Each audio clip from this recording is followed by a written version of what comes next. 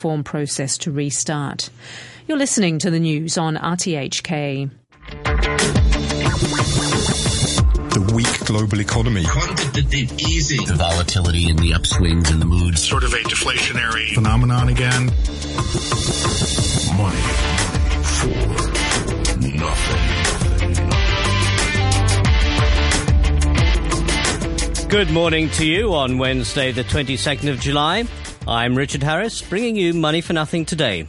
Your business headlines. Apple sells 35% more iPhones, but disappoints the market. The stock plunges 8% in the aftermarket.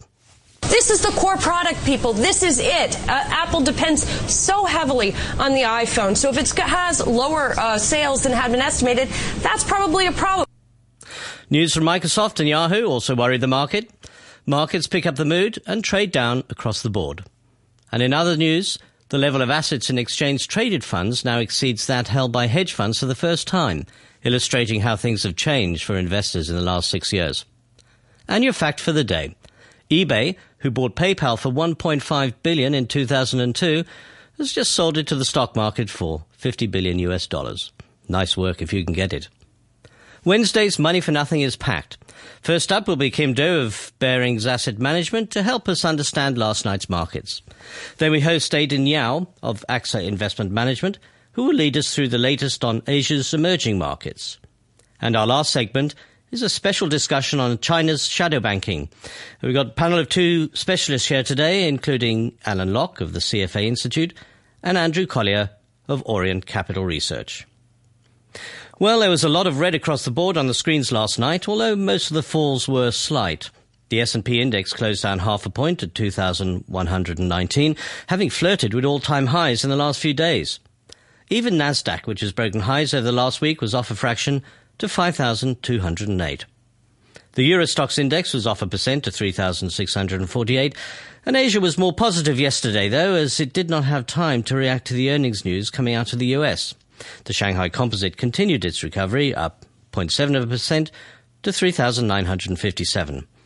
There was a frisson of happiness intraday as it crept over the 4,000 level. Hong Kong was up 0.5% to 25,536, and the Nikkei was up 1% to 20,842. Brent oil bubbled up a touch to $57.04, while gold was flat after its recent falls at $1,102 an ounce. The US long bond rose a little to yield 2.33%. Well, on the line we have Kim Do, who's head of multi-asset at Barings Asset Management in Hong Kong. He runs multi-asset portfolios, so he has a pretty good view of the big picture, and it also means I can ask you anything. Good morning, Kim. Good morning. I am very happy to talk to you this morning because Hong Kong weather is so horrible. Yes, well, I understand you're on the phone as a precaution. Kim, let me set the scene. At the end of last week, Fed Reserve Chairman Janet Yellen was saying the economy was so strong that interest rates have to go up, and then just 2 days later, we have a big fall in gold, weaker tech earnings, and now the market's worried about slower growth and deflation.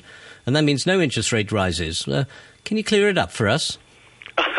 No, we do think that the U.S. economy is traveling quite well. And we think that, in fact, most asset classes, whether you talk about properties or the economy or the equity markets in the U.S., actually, most of them have normalized.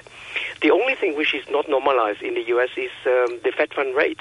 So we think that definitely Ms. Yellen and the Fed board will do whatever it takes to try to normalize interest rates to a certain extent. And therefore, we think that September is a window for them to do so.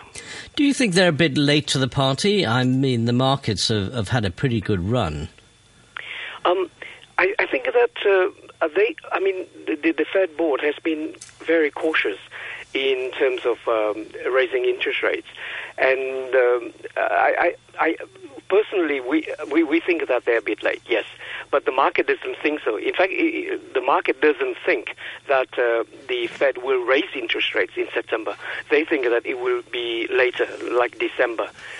So we think that the party may continue if the consensus is right, but we tend to be more cautious. So could it be actually bad news then when interest rates go up? Because the market's been anticipating it for so long. Are we likely to get quite an adverse reaction?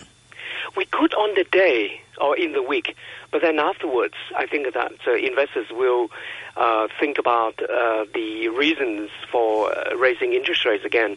And I think that it all depends on what Ms. Yellen is going to say in her statement, that she would prefer to do it very gradually, that it is only a normalization of interest rates. She's not going to be too hawkish and so on and so forth. So I think that if she used soft words to describe her action, I think that the equity market will recover faster than the bond market.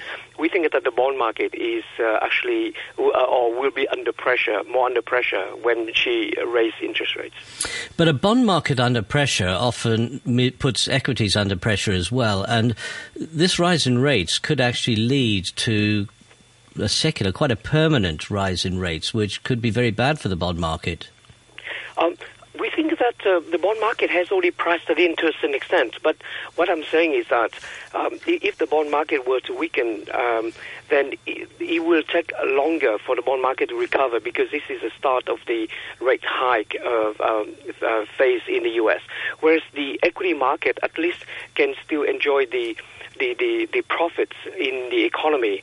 And so we think that investors, if anything, may be tempted to switch out of bonds into equities in order to try to hedge themselves against a stronger economy. So that's why we still think that the equity market will do better than the bond market, at least over the next 12 months. But bonds tend not to like inflation, but we've seen the gold price tumble in the last few days, which actually is an indication of deflation.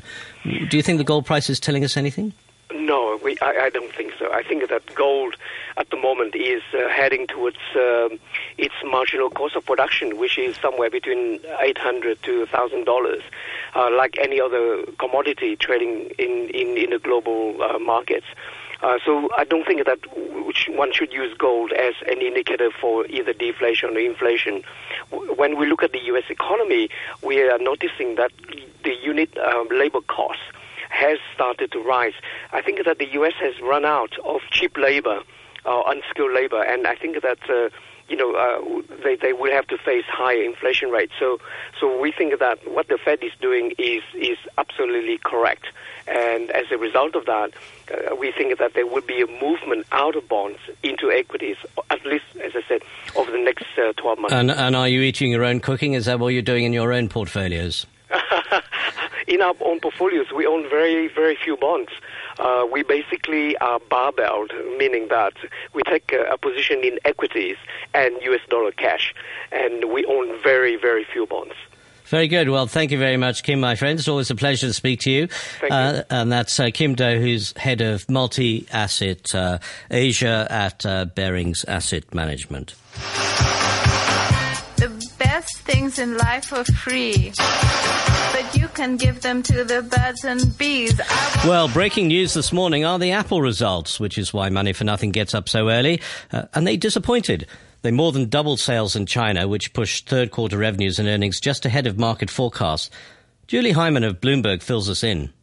The company's earnings per share coming in 4 cents above estimates. Not a surprise, right? Apple tends to beat estimates. It's that iPhone number, right? 47.5 million iPhones in the third quarter. The estimate was for 48.8 million phones. This is the core product, people. This is it. Apple depends so heavily on the iPhone. So if it has lower sales than had been estimated, that's probably a problem. On the other hand, the average selling price in the quarter for the iPhone was $659.91. Average selling price. The estimate there was for about $636 per phone. So you sort of have a little bit of a balance going on there, but still definitely something to note here. The iPad average selling price was below estimates, $415. The estimate about $426. I'm looking here at the Mac sales in the quarter, 4.8 million Macs sold in the third quarter. That matched estimates. So there you don't really have an issue. We are also getting at least one number that I see that is a forecast for the fourth quarter. It's one that's pretty much in line. So, is that good news or bad news? Well, Apple's stock tumbled by as much as 8% in after-hours trading.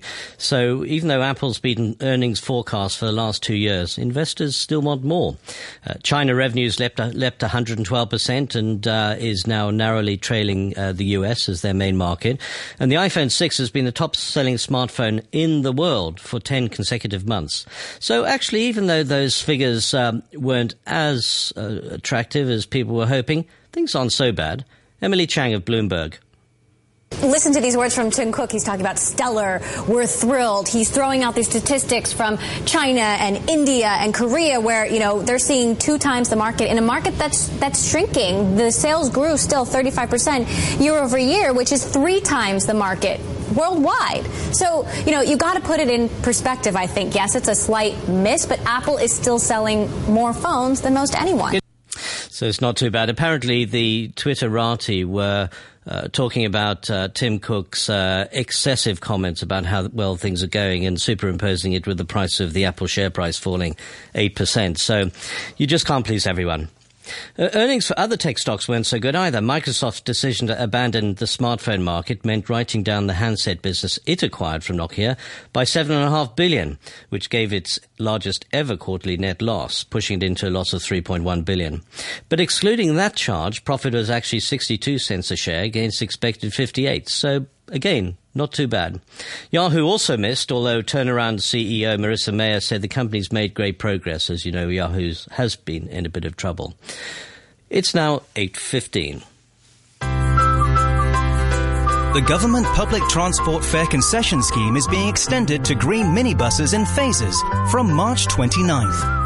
Using a designated octopus, elderly people aged 65 or above and eligible persons with disabilities can travel on green minibuses with the scheme logo for just $2 per trip. For details, please visit the Labour and Welfare Bureau's website.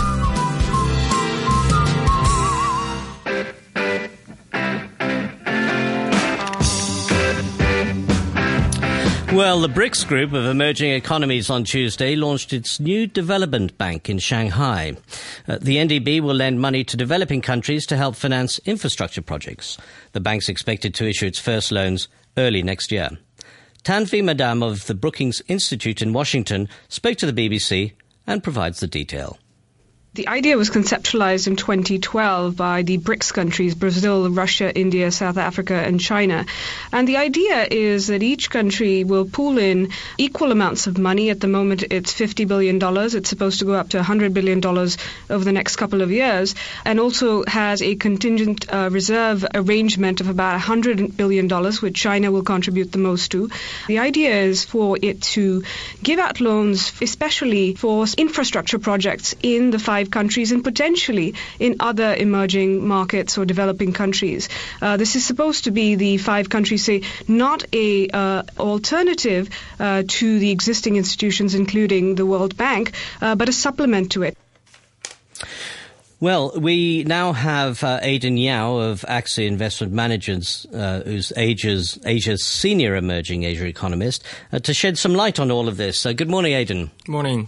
Aidan, first of all, let's talk about some of these non-aligned programs that China especially is sponsoring, the AIIB and this new development bank. What do you think of them? There seems to be a lot of positive feeling about them in the markets. Sure. No, I think structurally speaking, this is something that helped to correct the mismatches of global capital flows. Now, we know that traditionally Asia PACs, especially China, Japan, and a number of emerging market Asian countries, has been high savers. But their underdeveloped capital market is forcing them to invest a lot in the developed market sovereign bonds, i.e. U.S. Treasuries. In the current environment, you have very ultra-low interest rate. So that means that the returns that the Asian savers get from their investment is very low. At the same time that Asian being mostly underdeveloped countries, still have a lot of need for infrastructure build-up. And some of these countries have been borrowing from developed world through the hot money inflows. So that's obviously putting them in a vulnerable position. So it's really looking at trying to stabilize the they're looking to try and stabilize their financial position. But it's kind of interesting if you're looking at things as a portfolio manager, and you're China, instead of putting your spare cash in the US bond markets, you're almost looking at putting it in private equity.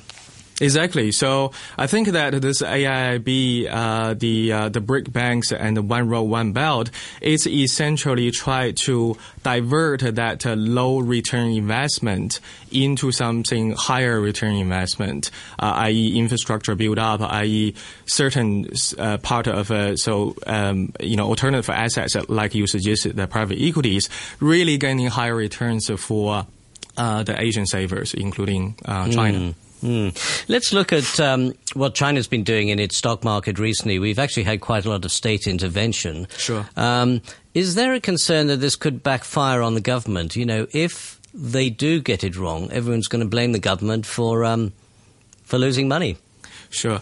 I think, the government have done certainly a lot in the last couple of weeks to try to put a floor under the market. This is an extraordinary period of time, between second half of June to early part of July. On a daily basis, we have a 5 to 6% correction in equity market. So this is a very sort of a crisis mode. Government have done a lot in terms of, market-oriented policies, but also this is some administrative policies, which in the eyes of foreign investors may seem very heavy-handed intervention in the market. But I would suggest that, during the time of a crisis, this kind of rescue measures have been fairly common in the developed market. Post 9/11, the U.S. market was closed for a couple of days. Post the GFC, the U.S. government have octroyed a number of government institutions to provide support to the market. And if you look at Japan, the authorities and through the BOJ has been buying the equity index stocks in the markets as a part of the regular QE operation. So what do we see in China over the last couple of weeks? It is particularly the rescue measures during a time of a crisis period. So in that regard, I think it's important for the government to manage expectations, to let the market know that this is a very extraordinary measure during a very extraordinary period of time. This is not going to be a regular operation going forward. I also noticed in the press that Hong Kong's been praised recently for its activities in buying the market when we had the crash in 97 and then launching it as the Link Fund, or as the Tracker Fund, sorry. So plenty of presidents been getting involved in the market, but the Chinese government always seems to be so deeply involved. That's right. I think, the Chinese capital market, especially the equity market, is still very much a policy-driven market. Even when we talk about the rally, the starting point of the rally since the late second half of last year, it was on the back of some encouragement from Chinese authorities that, equity market is cheap and it's a place that will reflect future reforms of the economy. So there's definitely that official encouragement for investor to participate in the equity investment. And then when we have the correction that was triggered by the CSRC tackling the margin financing, the leverage part of the market that caused the whole thing to unravel. And then the most recent recovery is on the back of the rescue measures coming from the authority. So it's clearly, China, like many emerging markets, capital market, is still very much influenced by government policies. By policy. Okay, moving away from China, let's look at some of the other emerging markets around Asia. Which ones are sort of at the top of your hit list at the moment? Well, this is a really tough pick because if you look at across the globe, that in our view, the equity market, the emerging market is really the weak link of the global economic recovery so far. That the commodity-driven emerging markets have been obviously hit hard by the weak commodity cycles. Certain Asian countries is facing, idiosyncratic downside risk like China, and South Korea is facing MERS outbreak. What we are currently seeing in terms of the most recent data is that the Central Eastern European emerging market countries are actually doing better because of their closer proximity to the Eurozone economy, which other than Greece is actually on a solid footing of recovery. So that's obviously provide a bit of a support. Yeah, might even provide a bit of support for Russia That's too. right. Well, Aidan, thanks very much for coming in. We much appreciate that. That's Aidan Yao, who's the senior emerging Asia economist for AXA Investment Management.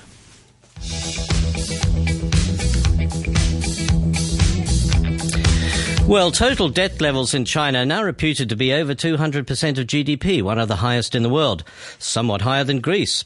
The shadow banking sector itself is thought to be about as big as the traditional banking sector. Shadow banking comprises lending off balance sheet by non-banking institutions and normally prospers where there's a lot of spare cash chasing higher yields. Well, the CFA Institute recently held a roundtable discussion on China's shadow banking and the possibilities of systemic risk. To speak about it, we have Alan Locke, Director of Capital Markets Policy of the CFA Institute, on the phone. And also, as we thought we'd have a bit of a panel, we've got Andrew Collier, who's the MD of Orient Capital Research, who wrote an article about shadow banking for the Financial Times in April. Good morning, gentlemen.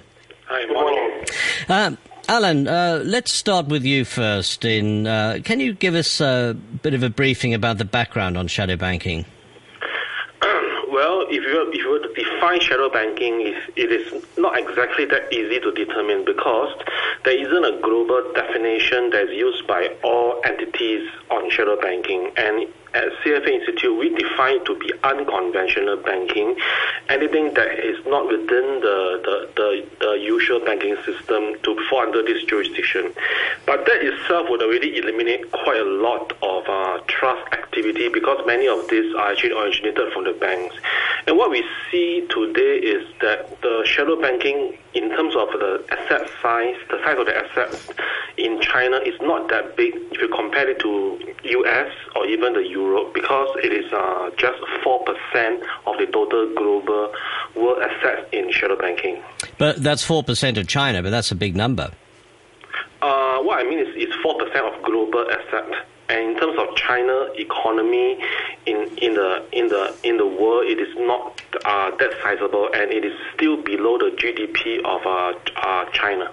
Andrew, we've had you on Money for Nothing before, and your views were maybe a little bit more aggressive. Yeah, I think shadow banking is a systemic risk in China because it's basically a lot of uncontrolled flows. The government, through the China Banking Regulatory Commission and others, did crack down on some shadow banking through the trusts, which are kind of imitation banks owned by the provinces. And they've also cracked down a bit on bank loans that are shadow banking loans.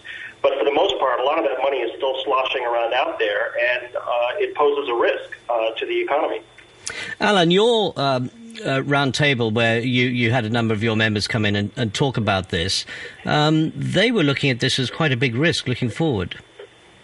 Yes, especially for our members who is closer to the source of the issue, which is in Asia Pacific.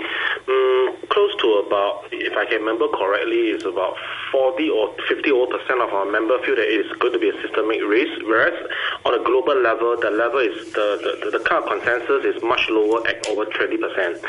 So this is a kind of divergent view that the Western world has on the shadow banking risk in China compared to those who are in Asia Pacific itself. And Andrew, your view, though, it sounds as if Alan is a little bit more sanguine, perhaps, than you were looking at. I think you were concerned about the insurance companies last time round.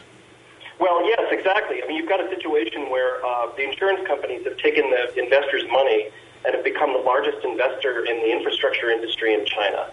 You've got a lot of shadow banking loans borrowed or lent from individuals into a lot of property projects owned by local governments that probably will never produce much of a return.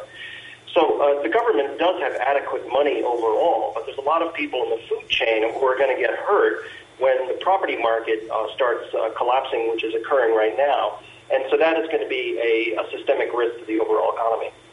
A lot of this shadow banking was wrapped up into wealth management products that were then sold to investors with spare liquidity. Alan, was this an issue among your roundtable members?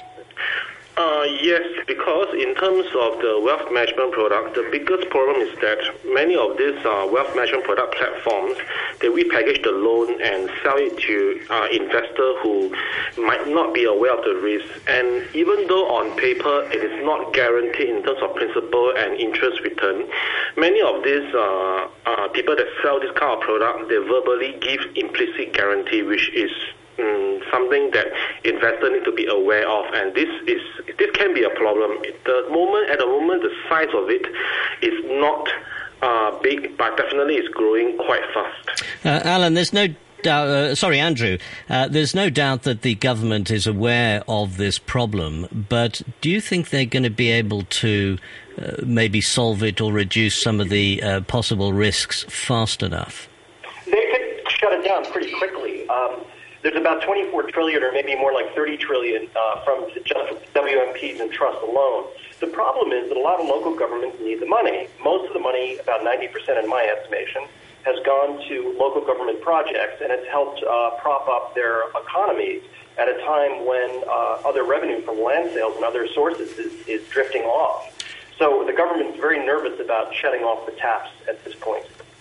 Well, we're obviously going to have to keep this in mind. It's clearly something that investors are watching at. But I really appreciate both of you gentlemen coming in and talking to us about it today. That's Alan Locke, Director of Capital Markets at CFA Institute, and Andrew Collier at Orient Capital Research. And just a final wrap on what the markets are doing this morning. Yes, the Asian markets are picking up the same malaise that we saw in Western markets last night. They're all down just under 1%.